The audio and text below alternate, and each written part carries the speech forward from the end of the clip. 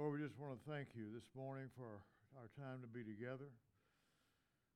We ask, oh Lord, that you would open your word up, make it become alive and real in our hearts and minds.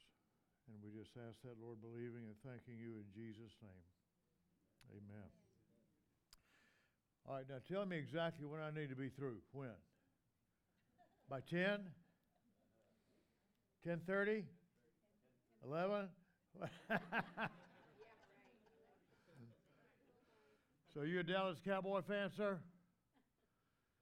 You know who your quarterback is, right? I don't have my phone with me. Dak Prescott. He is a Mississippi State Bulldog alumni. And we just got, how many of y'all into college football here? Oh, good. Well, you are, oh my word, man. Well, we just got a brand new coach. Mike Leach died last year, December. I had a heart attack. And they put in our defensive coordinator, and he's a great defensive coordinator, but not a head coach. And so that's what the problem was. But we now have a young man, loves the Lord, a committed believer from OU.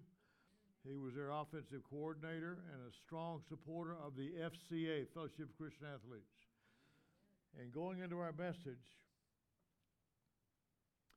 it's over 58 years ago, October the 1st, 1965. My freshman year at Mississippi State, I accepted Jesus Christ as my Lord and Savior. That was the first semester, hallelujah. That was the first semester the FCA, Fellowship of Christian Athletes, was on our campus. And I was the first athlete to come to a saving faith in Christ through that ministry. Is that incredible or what? All right.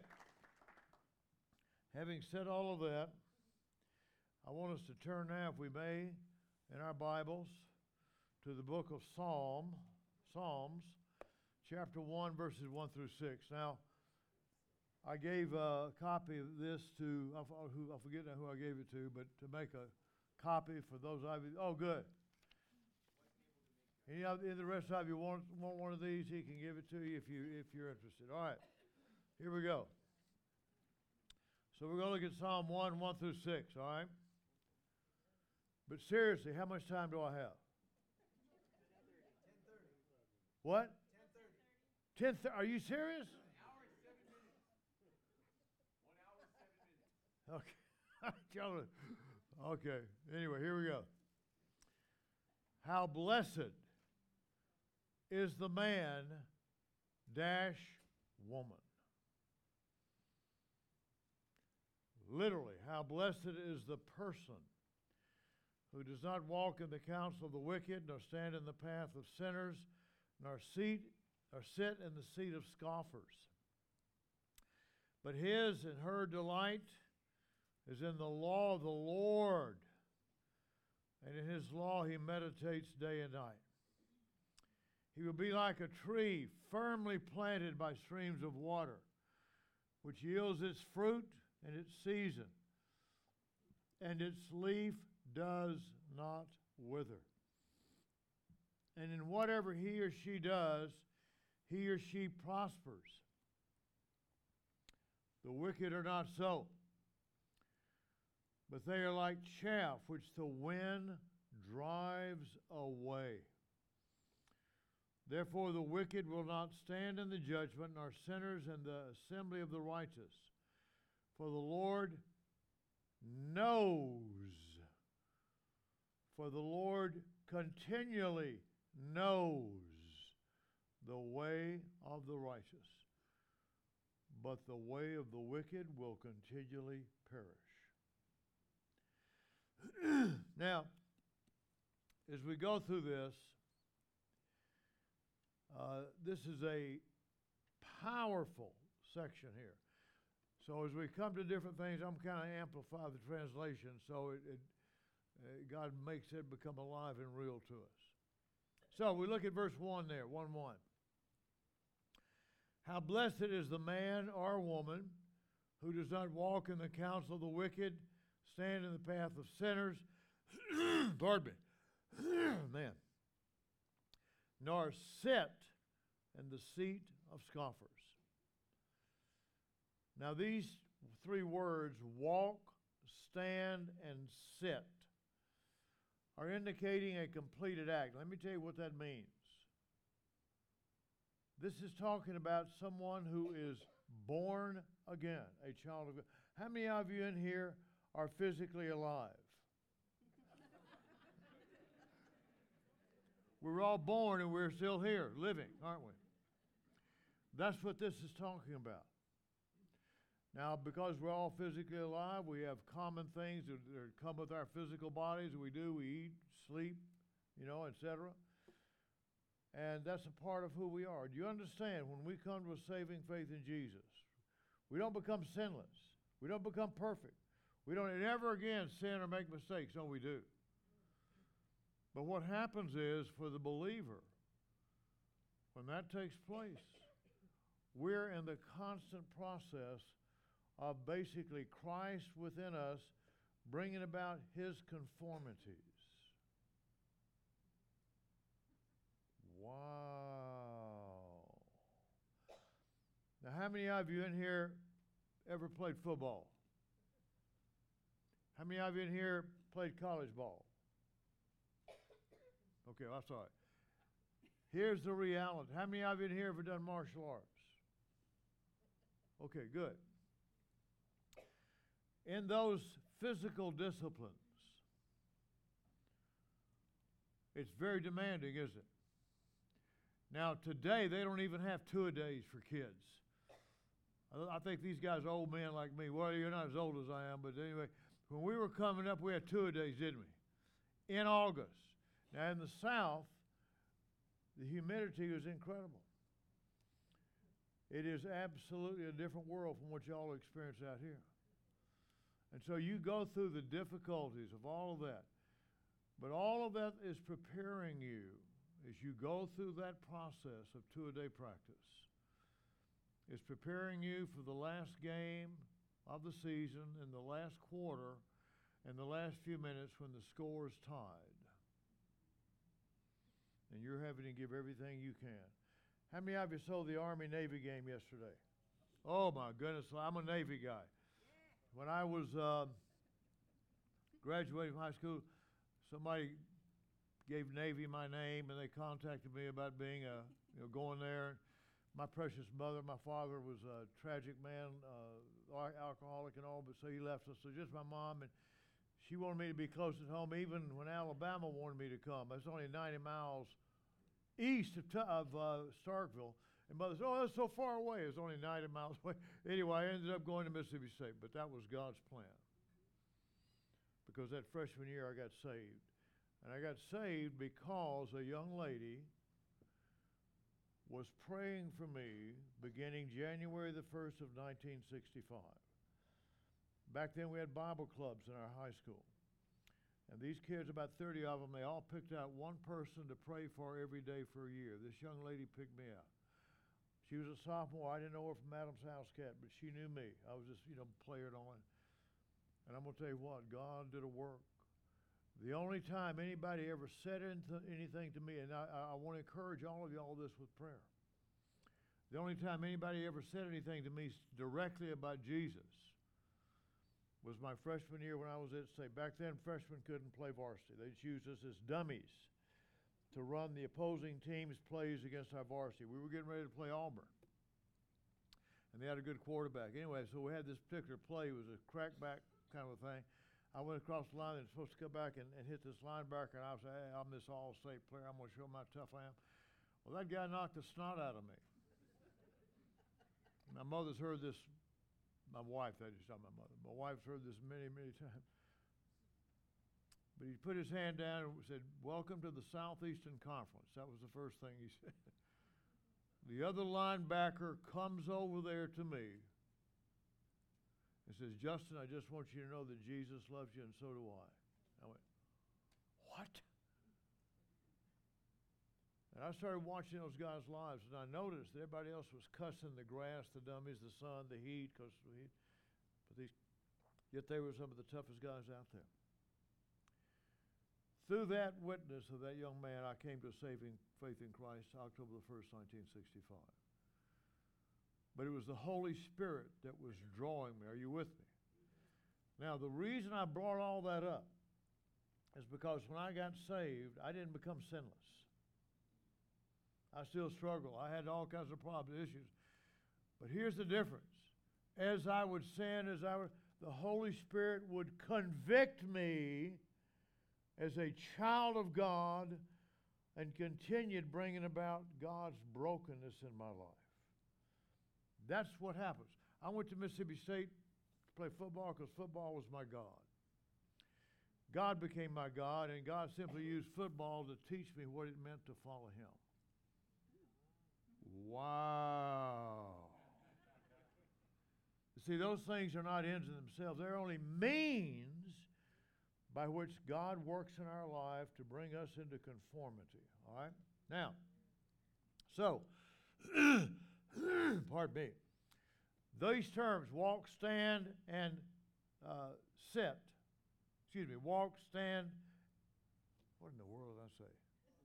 Sit. Mother, hand me your pen again. I did this last night. Anyway, my ignorance and carelessness. So it's walk, stand, and sit. Thank you, Mama. So these three statements here, walk, stand, and sit, describe what's going on in our life. It's talking about the fact of us being conformed in the image of Jesus. If you got your Bible, turn to Romans 8:28-29. And we know that as we continually know. Now this is what's significant about this. Let me turn over there real quick to my little Bible here and that thing. This kind of knowledge is not something you learn out of a textbook. This kind of knowledge that comes by the Holy Spirit, making it a reality in our lives. Is that incredible or what? Okay. And so as we read it in Romans chapter 8, 28-29 there, and we know, in other words, we have come to a point as believers in Jesus Christ of this knowledge, and this knowledge then is continually being made a living reality in our lives until we breathe our last breath and go home to be with the Lord. Is that incredible or what? And we know that God causes all things to work together for good to those who love God. Ladies and gentlemen, this phrase here, to those who love God, is saying to those who continually love it. How many of you here perfectly love God? If you raise your hand, I'll say, well, there's something wrong with you. Okay. But how many of you in here as a born-again believer in the midst of all your sin and failures love God continually? Amen. Hallelujah. Is that amazing or what? For those who continually love God, He continually works together all things for the good. To those, this is huge now, ladies and gentlemen, read this. To those who are called according to purpose, His purpose. Before the foundation of the world, God knew you. That's hard for us to even comprehend. It's beyond my comprehension. The most minute details of our life, He knows everything. And for the child of God, the failures, the upsets, the disappointments, the heartaches, He puts all of that together to work it together for the good that we become more and more like Jesus Christ. Is that amazing or what? Now, the next part of that phrase there. For those whom He foreknew, He also predestined. And if you look in your Bibles, most of your Bibles, I have the New American Standard. That's, from my perspective, that's the closest to the original Greek and Hebrew and Aramaic that's out there. To become. Now, if you have in your Bibles, do you see that word to become in italics? How many of you have it in italics? That's because it's not in the Greek. What you have is a translator trying to make this clear to people who read English. To be conformed to the image of his Son, though that he would be the firstborn among many brethren. Actually, here's what it's really saying. For those whom he foreknew, now listen, he predestined conformities. Wow! By the image of his Son, who is living in us. Oh, my lands and not by our wisdom and because we're so great, we're less than nothing. But it's by his image and through his image that is in us. Are you with me? Bringing about conformities. Wow. Wow. Now, let me talk about that for just a minute.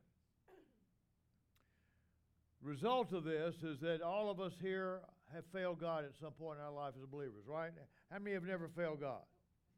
Have never? Oh. How many of you have failed God many times? There we go. All right. Here's what's significant about this. We're going to look back and look at it later, but I want you to write this passage down. Hebrews 12, 4 through 11. That's talking about God's loving discipline for us. So when we fail, Hebrews 12:10 says he disciplines us for our good so that we may share his holiness. So that we may experience his holiness. His holiness doesn't come about because we're so great, no, we're not. We're flawed, skewed, corrupted people. The only good in us is the imputed righteousness of Jesus. Y'all understand that? We have nothing to boast in, not one microscopic particle. So, the statement, therefore, that God causes all things continually to work together for good, it's only being applied to those who continually love God by means of the spiritual rebirth that has occurred in your life. Are you with me? Now, we had 5 daughters. One of them was with the Lord. She was killed several years ago. Many of you probably remember that. She's with the Lord. But here's the reality. Those are all my precious children. I've got grandchildren. I've got sons-in-laws. I love them. I'd fight to the death to defend them. I give my life for them, my wife especially. So do you understand that God causing all these things is those who love him, whom he has called, whom he has drawn to himself, and who made a commitment of their lives to Jesus? That's amazing. We are his children. Before the foundation of the world, go back and read Ephesians chapter 1, verses 3 through 14. It talks about that. All right? So, we talk about the rebirth. We're not going to take time to read the whole thing, but turn real quickly with me to the Gospel of John chapter 3. And there Jesus is confronting Nicodemus. Now, my wife and I are rewatching that movie, The Chosen. I'm going to tell you what God, for me, and it may be different ones, but what I'm seeing that is the humanity, the full-blown humanity. Jesus was fully God but fully human. We kind of read over that sometimes, just kind of say it theologically, blah, blah, blah, blah. But as I'm watching this stuff, I'm realizing, I said, this is real humanity. His disciples, they're human. They were always arguing about who's the greatest. Why? Because their ego, their narcissistic ego, was based on their sense of identity and worth being better than everybody else and everybody being less than them. And Jesus said in Mark 9:33 through 35, he that is the greatest among you, let him continually be the last among everyone and the servant of all. It's not about us lifting ourselves up. Are you with me? That's an addiction. It's like any other addiction. It can be like a destructive addiction of alcohol, drugs, whatever. That's an emotional addiction that's a lie. Are you with me?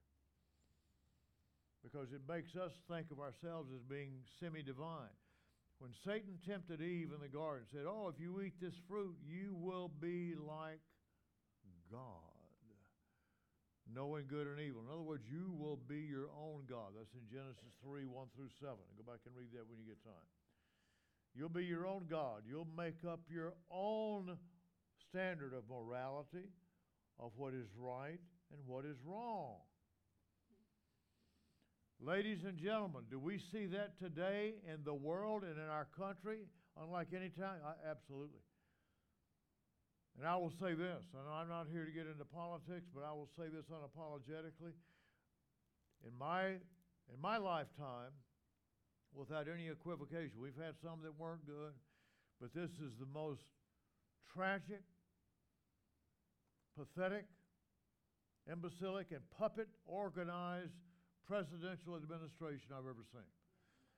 And the tragic gentleman who's I'll pray for him all the time that God would bring brokenness in that man's life. If not, Lord, you bring upon him the consequences, the full fruit of what he's done. Man's calling good evil and evil good. So the point being, we see this, don't we, in the world.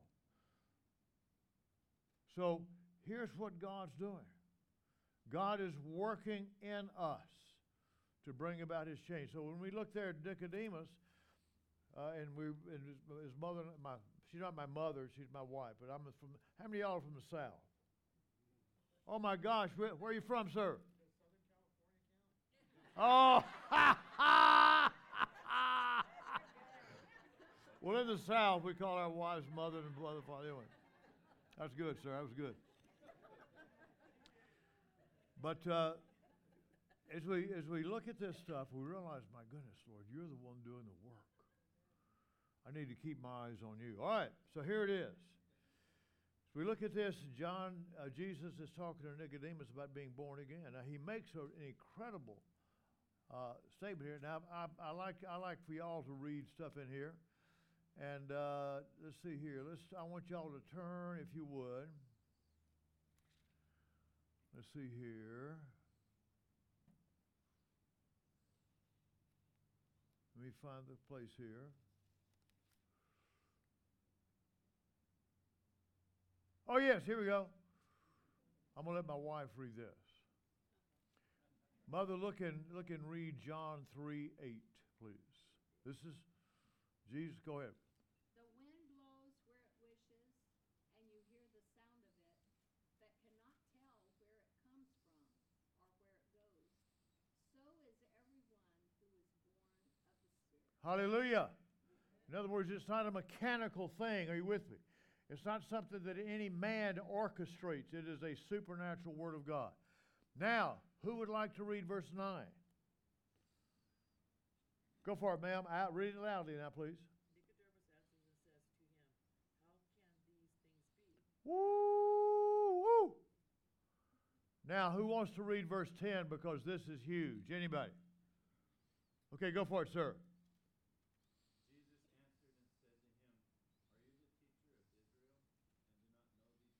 And you continually do not know these things. In other words, Jesus is talking about the rebirth. Abraham, Genesis 15:6, go back and read that. Write it down, Genesis 15:6. And also go back and read Romans 10:8 through 13, but especially verse 10. Being born again has always been the case from the fall of Adam all the way through. You read that statement there in Genesis 15:6, that was Abraham's rebirth. And so Jesus is saying, you are a teacher of Israel and you continually don't even know anything. Why? Because he had not been born again. Do you understand? You can be outwardly religious and it's meaningless because you are trying by your works and what you think is your good deeds to earn your way. You're being deceived. Isn't that amazing? So therefore you end up calling good evil and evil good. All right. So, we come then to John 6:44. I want all of you to turn there. I'm going to read this myself because he's talking here about something that's so important, ladies and gentlemen. Do you realize you're not going to make anybody get saved? I'm not going to make anybody get saved. It's the Holy Spirit. Here we go. I'm going to give you an amplified translation. Here we go. And not one person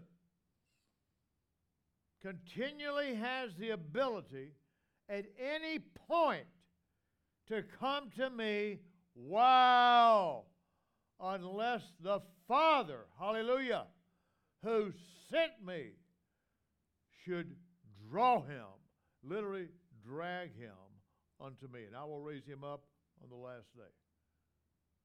Wow. I want to say something to you all, and I know you all know this, but I want to reaffirm it. You guys are blessed beyond words to have the pastor that you do here, who loves the Lord, who's committed. Hallelujah. Go for it. And his precious, precious wife, she's home with the Lord now. But, Mother, I want you to tell them what you were saying about the ministry here and so forth. Just stand and say that out loud. Come on, Mother, it's all right.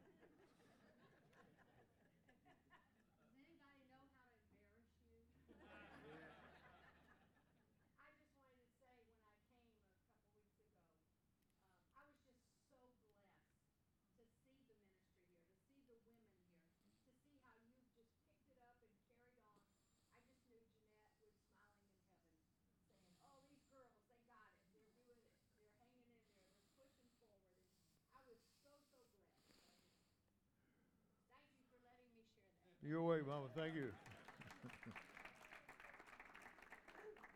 So basically, here's what we see in John 16, 8 through 11. We're not going to take time to read this too much.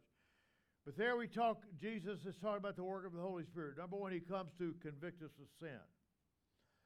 So the first thing, when you come to a genuine, true, saving relationship with Jesus, is you see you're a sinner. Next, you see that through Jesus and Jesus alone, he said, I am the way, the truth, and the life. Only a few men come to the Father outside of me. Is that what he said? No! Sorry, ma'am, I'm sorry. Not one person comes to the Father except through me. Is that incredible or what? You know, I've been in martial arts for long, and I get excited when guys do things right. Anyway, they're used to that, but y'all aren't, okay? My students that I teach online, they're used to it as well. My wife is even used to it. All right. So here's the reality. That's what happens. And then we go back and read Romans 10, 8 through 13 that I just mentioned before. And you see God putting, by the power of the Holy Spirit, in our mouth, our heart, the awareness, the consciousness of his truth to bring us to a saving faith. But then that last step is ours. And God enables us, by the Holy Spirit, to either accept him or reject him. Is that incredible or what? All right. So, just like a baby that's born out of his or her mother's water sack, the moment that baby, boom, they're alive. You see, the moment we become born again spiritually, we're alive. It remains forever. My precious daughters are my daughters forever. You're born again by a child of God. It's not by your works. It's by his grace from beginning to middle to end. And when we sin and fail, he's going to deal with us. Now, here's what I want us to look at. Let me turn my little page here. And again, I've got till 10:30. Is that for true? Okay. All right. So, here's the significant thing. When we read that the believer, blessed is the man who does not walk in the counsel of the wicked, stand in the path of sinners, nor sit in the seat of scoffers. Do you understand? We, within our natural, carnal, corrupted, narcissistic, misdirected self, make those choices. It's the power of the Holy Spirit that brings us less and less. John the Baptist was reproached by his disciples. They got all bent out of shape in John's Gospel, chapter 3.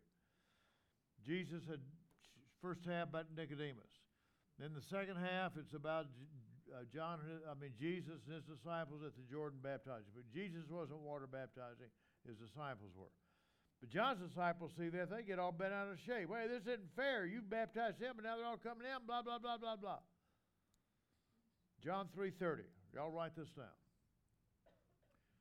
John said, he must increase and I must decrease. That's just the simple English translation. I'm going to give you the Amplified translation. He, without any equivocation, and I want y'all to write the word down, D-E-I, by that. Ma'am? Okay. D-E-I. That's in John 3:30. That word means there is unequivocally no alternative at any point. He must unequivocally continually increase. Wow. But I must unequivocally continually choose being decreased. Woo! Does that go against our nature? That goes against our nature as much as if you came and asked me, Justin, are you pulling for Ole Miss to win? That's our arch rival in Mississippi.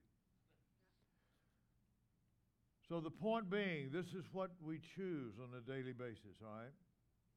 Now, I want us to look here in Hebrews chapter 12, because this is a very, very significant passage here, okay? I need to make that correction. So I'm looking here at 5 through 8. Yeah, I made my problems here. All right, anyway, here we go. We're looking in Hebrews 12, 5 through 8. My son, this is taken from Proverbs chapter 3, by the way. In fact, let's do this real quick. Get your little Bibles out. Let me get my little thing here. Oh, by the way, we're going to have communion. I meant to tell you all that at the first. How many of you don't have one of these? Oh, praise the Lord, everybody has one. Okay. So, anyway, let's look over here real quick at Proverbs chapter 3. Okay. He's going to show you that it's in Proverbs. Yeah. Let me see here where I am.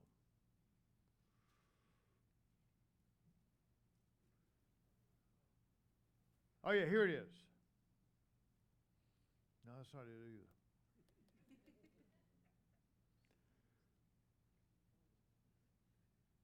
Trying to find it here. Yeah, okay, let's just read it. My son. It's verse 11 in Proverbs. What verse, Mom? Verse 11. Verse 11. Ah! You know what the difference is that the Hebrew and the English, different verses, that's what it is. All right, verse 11 for you guys in English. In English, okay? Hebrews 3:11. Okay, here we go. No, Proverbs, my ignorance, 3:11. That's why I have my wife with me. I'm known as Janie Alfred's husband because she speaks all over the place.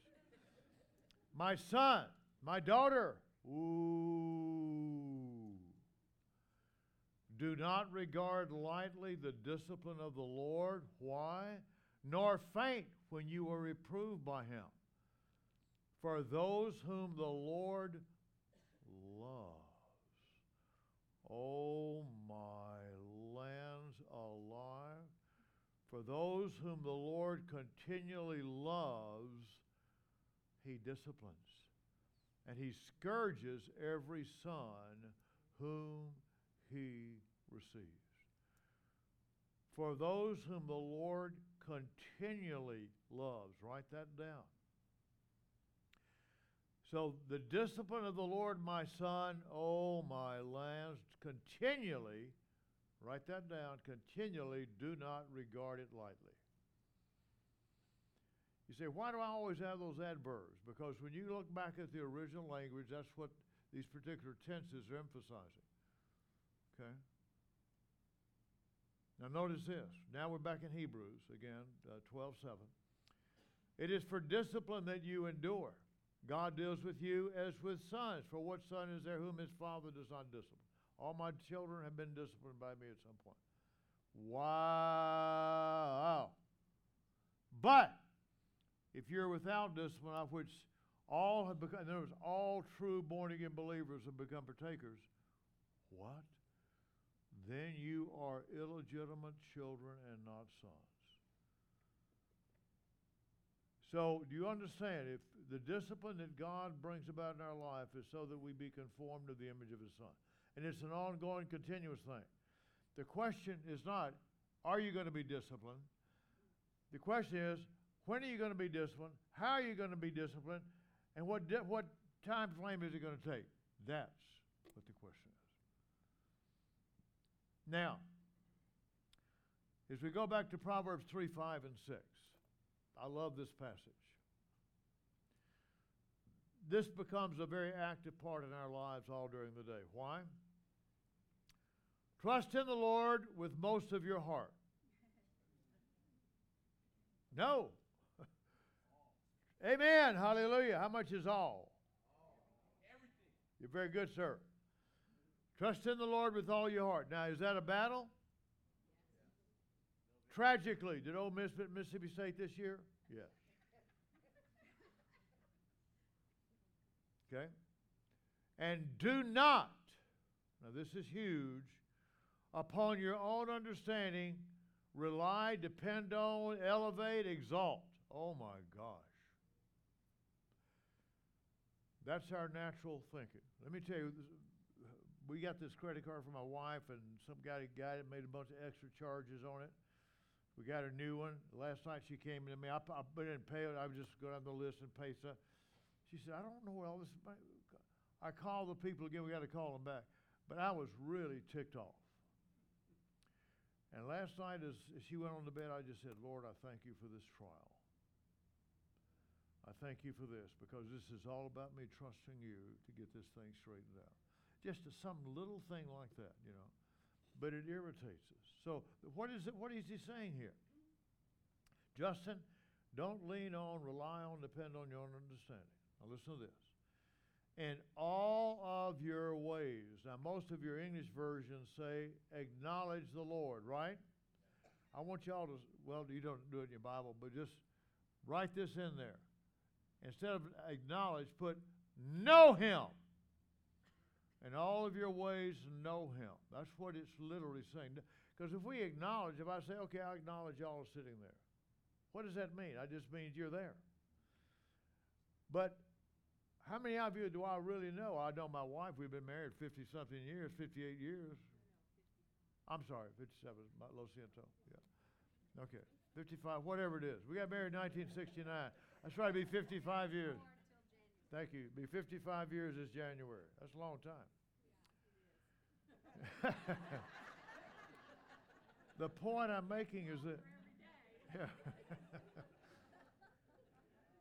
the point I'm making is this, is that we're continually being conformed to the image of Jesus Christ. In all your ways, know Him. Know Him. And I'm not going to read over this, but go back and write this down as a reference. Matthew 4, 1 through 11, and Luke 4, 1 through 13. Matthew 4, 1 through 11, Luke 4, 1 through 13. Those are the two times when Jesus was tempted by the devil. Same story, just two to go. And when he was tempted, did he say, well, Rabbi Hillel says, those are two leading rabbis, Hillel and Shammai. Did Jesus quote them and dealing with Satan's temptation? No. What did he go to? The Word. Hallelujah. He went to the Word of God. When the Bible says know Him, it means you know His Word. The only way you can know His Word is as you read it consistently. When many days that's the last thing you want to do, you do it. Okay? I can tell you, I still physically, I go to the gym, I work out. I've had knee replacement, shoulder replacement, all kinds of stuff. But there's an exercise I do at the end of every exercise. Well, there are two of them. One that starts, that's aerobic stuff, burning stuff. But the last exercise I do every time I go work out, guess what it is? Anybody? Sit-ups. Do I hate them? Does the cow go moo? But I know they affect my back because I'm an old man. But every time I start to do those things, I start praying. I say, Lord, this is like being in the Word of God. Okay? Because the only person that can take, now my wife is an incredible cook. I'm going to tell you. She'll make your tongue slap your brain. Her food is so good. Or I'll slap your face. But how many of y'all ever had red beans, rice, and sausage? Y'all probably don't even know what that is. Oh my, hers is incredible. Anyway, but so here's the deal, ladies and gentlemen. Praying and being in the Word is a discipline. We're going to look at that here in just a minute. But it's not something that we necessarily like to do all the time, do we? Oh, I don't have time. I'm going to tell you what, God has shown me, Justin, I have a systematic way I read. But there's one thing I've been reading every day since the early 70s when I heard Billy Graham say this. Whatever the day of the month is, that's the chapter in Proverbs you should read.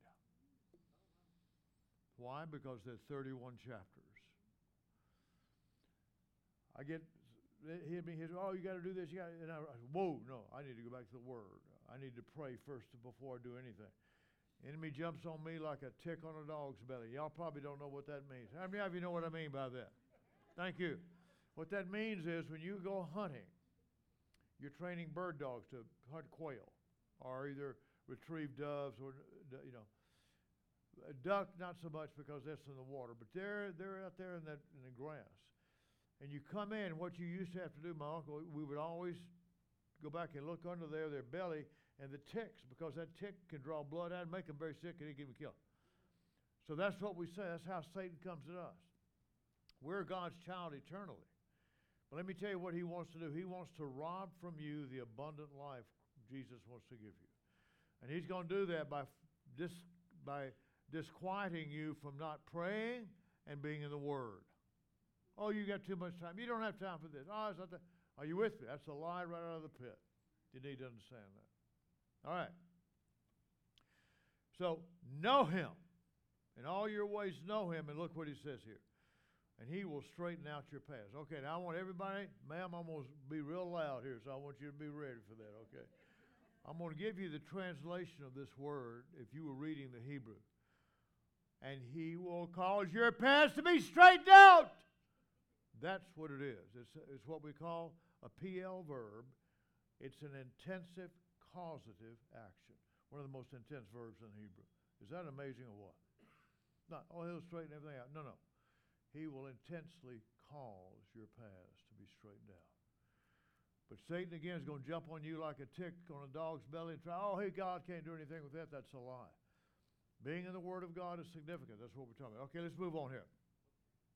10:03, I got 27 minutes. All right.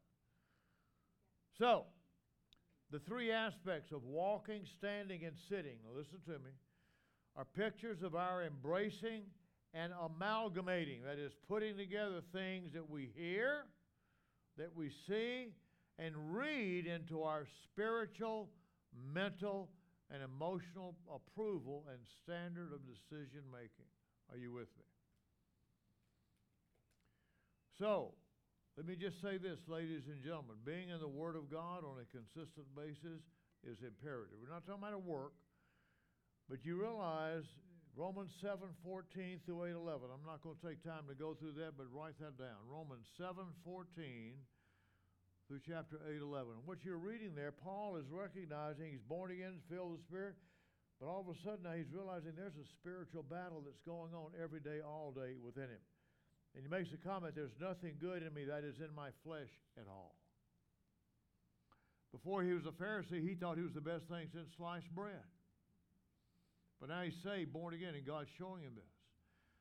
Now, what I do want you to do is turn over here to Romans chapter 7 and verse, hold on here, Romans 7, verse 8. And he starts off, but I see another law in my members, continually waging war against the law of my mind. And some versions say making me a prisoner, right? I'm going to give you a better translation. and continually misguiding and misdirecting me in the law of the flesh, which is in my members. So you understand, there's a law of the Spirit, and there's the law of the flesh. The law of the flesh is our nature that is corrupted to the core.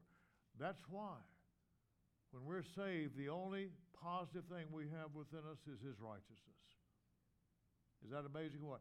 How many of y'all deal all day, every day, with the enemy coming at you, wanting you to make a decision this way versus God saying this all day? That's what this is. So go back and underline that thing. When it says making me a prisoner, that doesn't really make so much sense to us, but constantly misdirecting and misguiding me. You see that? By the law of the, what, Mama? It's 7:23. What did I say? 8. I'm sorry. 8? Yeah, I'm sorry. Romans 7:23. That's why I have her here, okay, to correct me. Romans 7:23. All right. Huge passage there. All right. Now we come to the fifth thing. I'm going to head up. Here you go. Verse 2. But his delight is in, or his or her delight is in the law of the Lord, and in his law he meditates occasionally, day and night. Now the word delight, this is great. Listen to this. It means pleasure, delight, desire, pursuit, and business. How many of you all here in your business, in your job, if you carried out lazily and indifferently your work, how many of you would be employed? So this is your business. Are you with me? Prayer and being in the Word. Is that incredible or what? Well, that's hard. Yes, it's hard. I've been in martial arts for many, many years, and you get going, oh, well, that's kind of hard. I said, well, and what I'll do, I'll have somebody come up to me. I said, try to do this to me. They do it, and I'm bum, and they're on the ground. They're, whoa. I said, do you understand this is what's going to happen in the street if you don't train? Am I right? Whoever had if you don't train consistently, you just kind of fool around, you're not going to know what to do. I've only been attacked one time in my life. My wife and my children saw this at our church in Colorado Springs.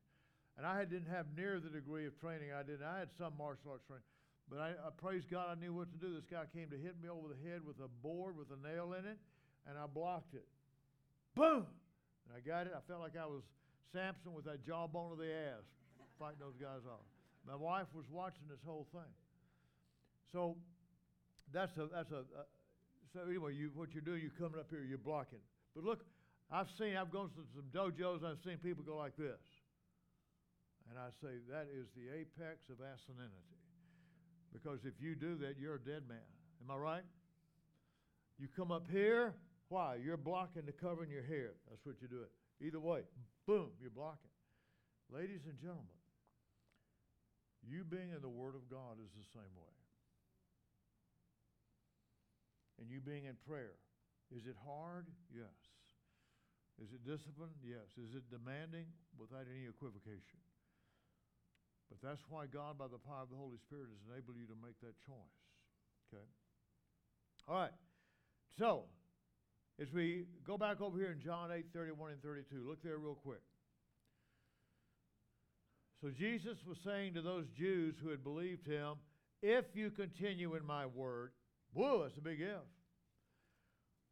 then you are truly disciples of mine, and you will know the truth, and the truth will make you free. That word continue is very important.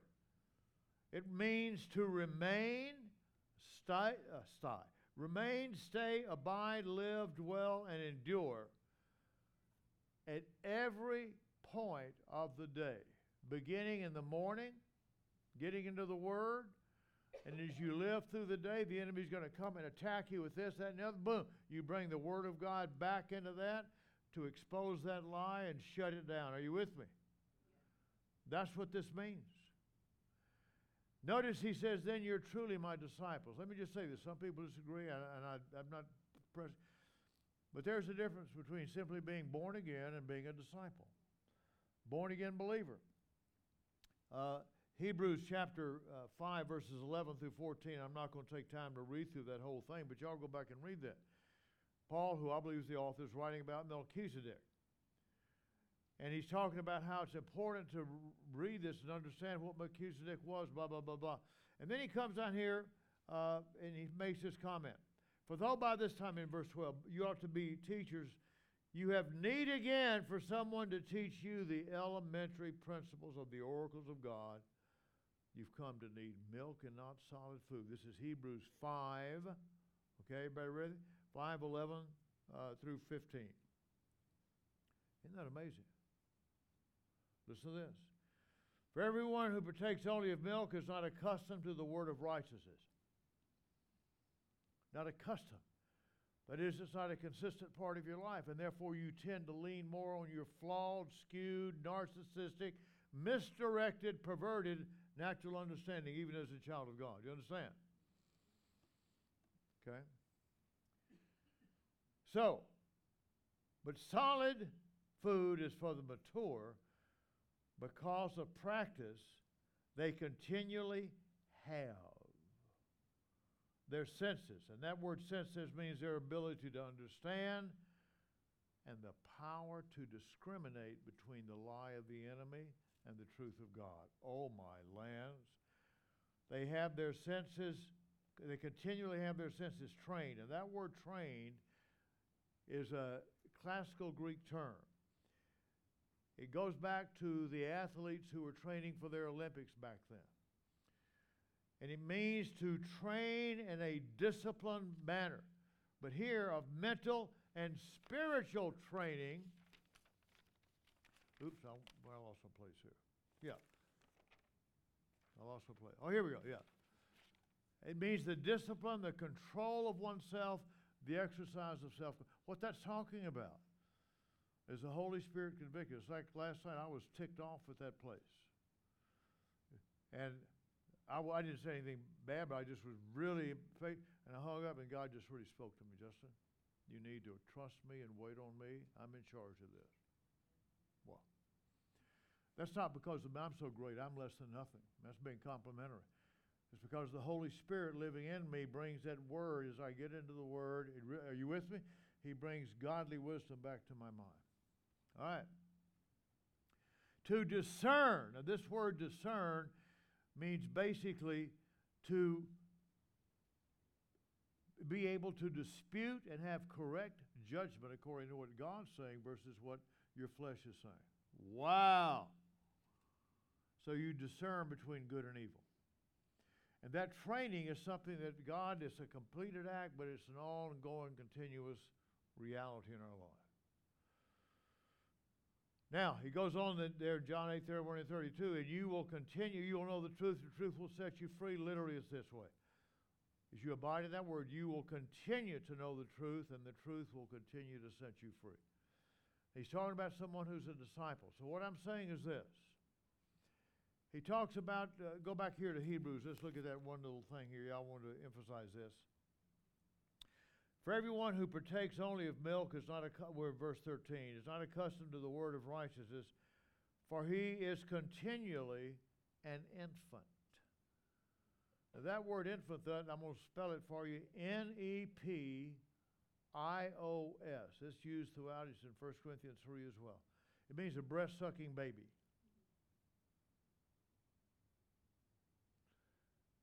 Do you realize you could be in your 40s, 50s, a Christian a long time, you could still be a breast-sucking baby?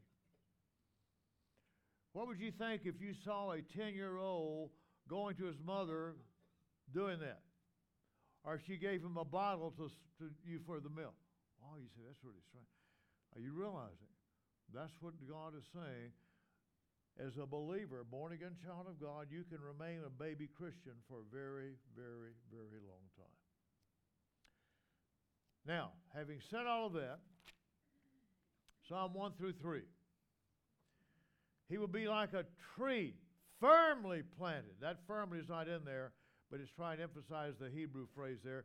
planted by streams of water, which yields its fruit in its season, and its leaf does not wither, and in whatever he does, he prospers. Now this is huge. Let me go back here, my little Bible here thing here. Okay. So what this is saying is this. He will be like a tree planted by streams of water. This means that as that tree that's planted by that streams of water is always going to get nourishment. If you're in the Word of God, that's what's going to happen to you. Are you with me? It's going to. Now the battle is going to continually be there. Understand that. Now, I'm not going to take time to read over the parable of the sower, but write this down and go back and read it yourself. Luke chapter 8, verses 4 through 15. But there are 4 types of soil here. And I'm going to look at verse 15. I just want to read this to you. But the seed in the good soil, these are the ones who have heard the word in an honest and good heart, hold it fast, and bear fruit with ease and comfort. Is that what it says? That's why y'all need to have your Bibles open and reading it. Don't just take what as much as I love Brother Randy, read it for yourself. Okay, that's why I print this stuff out. You need to read for yourself. Otherwise, somebody else is doing your thinking and believing for you. Are you with me? You go to the Word of God. The Holy Spirit is your teacher. 1 John 1:27, the Gnostics, they emphasize, oh, you can't know anything. You need to hear this one guy over here. That's what the Roman Catholicism is about, isn't it? Well, it's changed quite a bit today. There are a lot of true born-again evangelical Roman Catholics. But when all this stuff first started, many people are illiterate, so the priest was their God. That's happening today in a lot of evangelical churches. People set that guy up, and whatever he says, you need to go to the Word of God, let the Holy Spirit be your guide. This is the critique by which you measure me, anybody else. Now, bear fruit with perseverance. Ooh. Let me read to you what that word means. Patient endurance, steadfastness, and perseverance. Clearly indicating that trials, difficulties, disappointments, and at times even deep spiritual, intellectual, and emotional pain will occur. The death of our daughter, most difficult thing I've ever been through in my life. Had it not been for the Holy Spirit, I probably wouldn't be here talking to you. I would have eliminated the person that did that. And even now, when I see a young woman her age with children, that stuff comes back to me, I bring that thought into captivity of the obedience of Jesus. Walk in Romans 12:19. I'm not going to go back and read it, but go back and look at that. Now, Psalm 1:4. Ooh, I'm going to make it. The wicked are not so. Ooh. But they are like chaff which the wind drives away.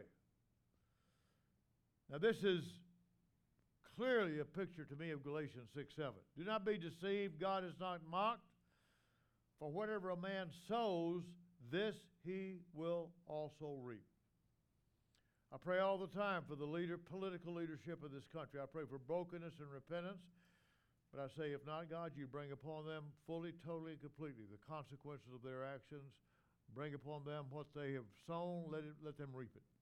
And deliver us. This is where revival has always come about in our nation. As we come to the end of ourselves, we realize, God, you have to be the one to be the source. Praise God for Mike Johnson, the head of our Congress, our boy's a Louisiana boy. He's an LSU man. Other than that, everything's great. But this man loves Jesus. Mother, tell them about that young man that was. Stand up so they can hear you. One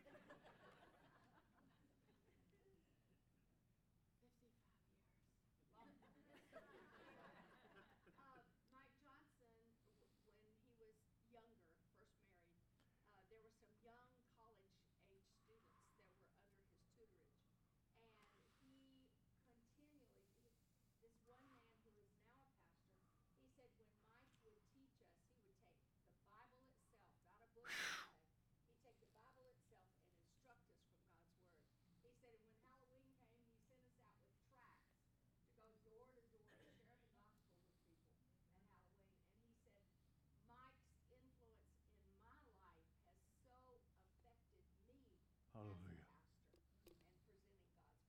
Hallelujah. Thank you, Mama. That's the reality, isn't it? See, this is where we are, ladies and gentlemen, the real battle. Verse 5, therefore the wicked will not stand in the judgment, nor sinners in the assembly of the righteous. Ooh, ooh, ooh, ooh, ooh. The word stand there is a very fascinating Hebrew word. It means they will not rise up as justified, they will not endure, and they will not remain. Wow. The reference to sinners is clearly referring to unregenerate people who may outwardly be religious, but their heart and soul have in no way been covered in the righteousness of Jesus, and thus they too will not rise up as justified, they will not endure, and they will not remain in the assembly of the righteous. Is that incredible or what? Why?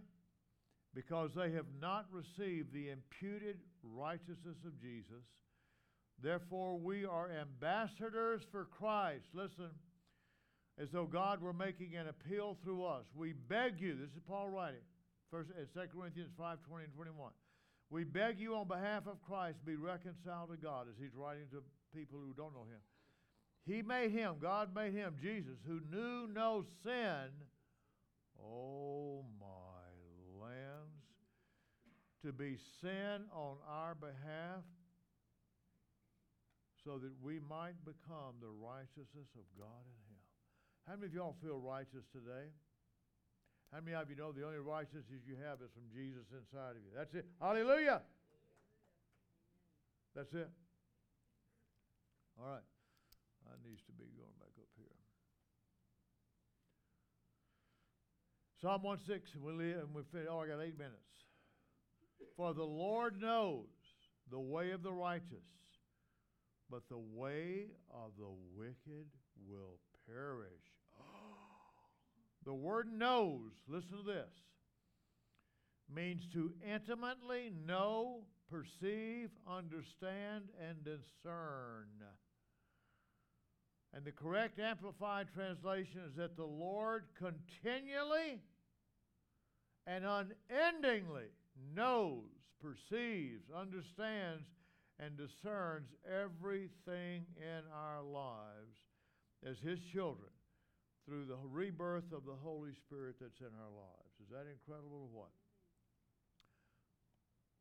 On the other hand, the way of the wicked will continually be lost, perish, ruined, and destroyed throughout eternity in the lake of fire. I am going to read the whole quote of this last passage. It's Revelation 20:11 through 15. Then I saw a great white throne and him who sat upon it, from whose presence earth and heaven fled away, and no place was found for them. Ooh. And I saw the dead, the great and the small, standing before the throne, and books were opened. That is the great, what men think is great. And another book was opened, which is the book of life.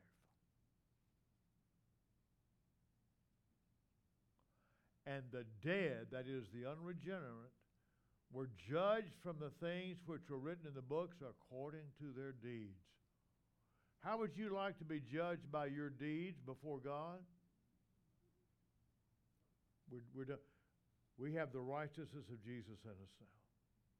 That's the book of life. Listen to this.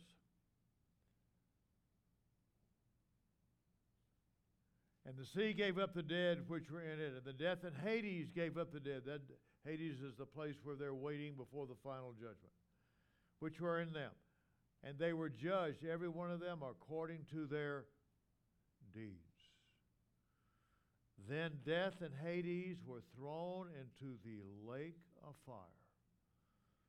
This is the second death, the lake of fire. And anyone's name was not found written in the book of life. He was thrown into the lake of fire. I'd like for all of us to bow our heads right now, please. I don't know all of you. I know a few. But if you are here this morning and you have never personally accepted Jesus Christ as your Lord and Savior, before we partake of communion, I want you to pray this prayer with me. Dear Lord Jesus, I know that I am a sinner, but I ask now that you forgive me of all my sin, that you come into my life, that you cleanse me by your blood,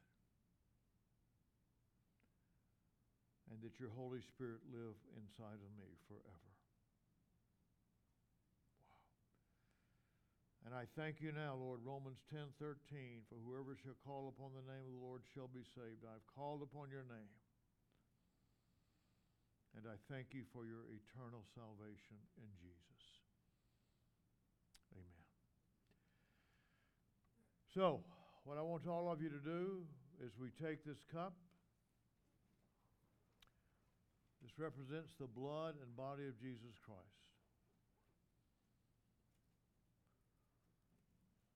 And understand, this does not become literally the body of Jesus or literally become the blood.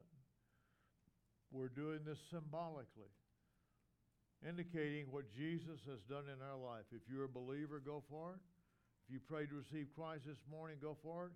If you haven't yet, please don't, because when you do that, you're basically mocking what this is all about. So let's go ahead and open this up, please. I'm not quite sure how y'all do it. How do y'all do this? Okay, good. So let's go ahead and open it up, please. Take the bread, and let's eat that.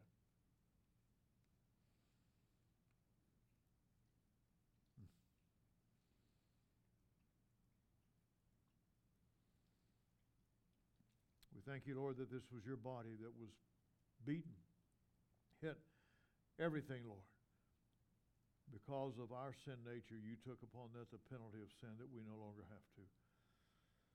And now we come to the cup that represents the blood. Because your blood that you shed on that cross, hallelujah, is what provides forgiveness of our sins for eternity. And we thank you for that in Jesus' name. Please drink.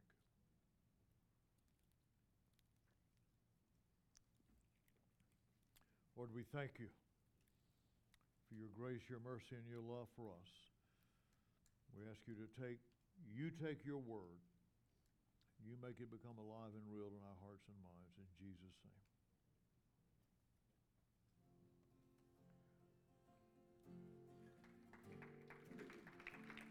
You give God the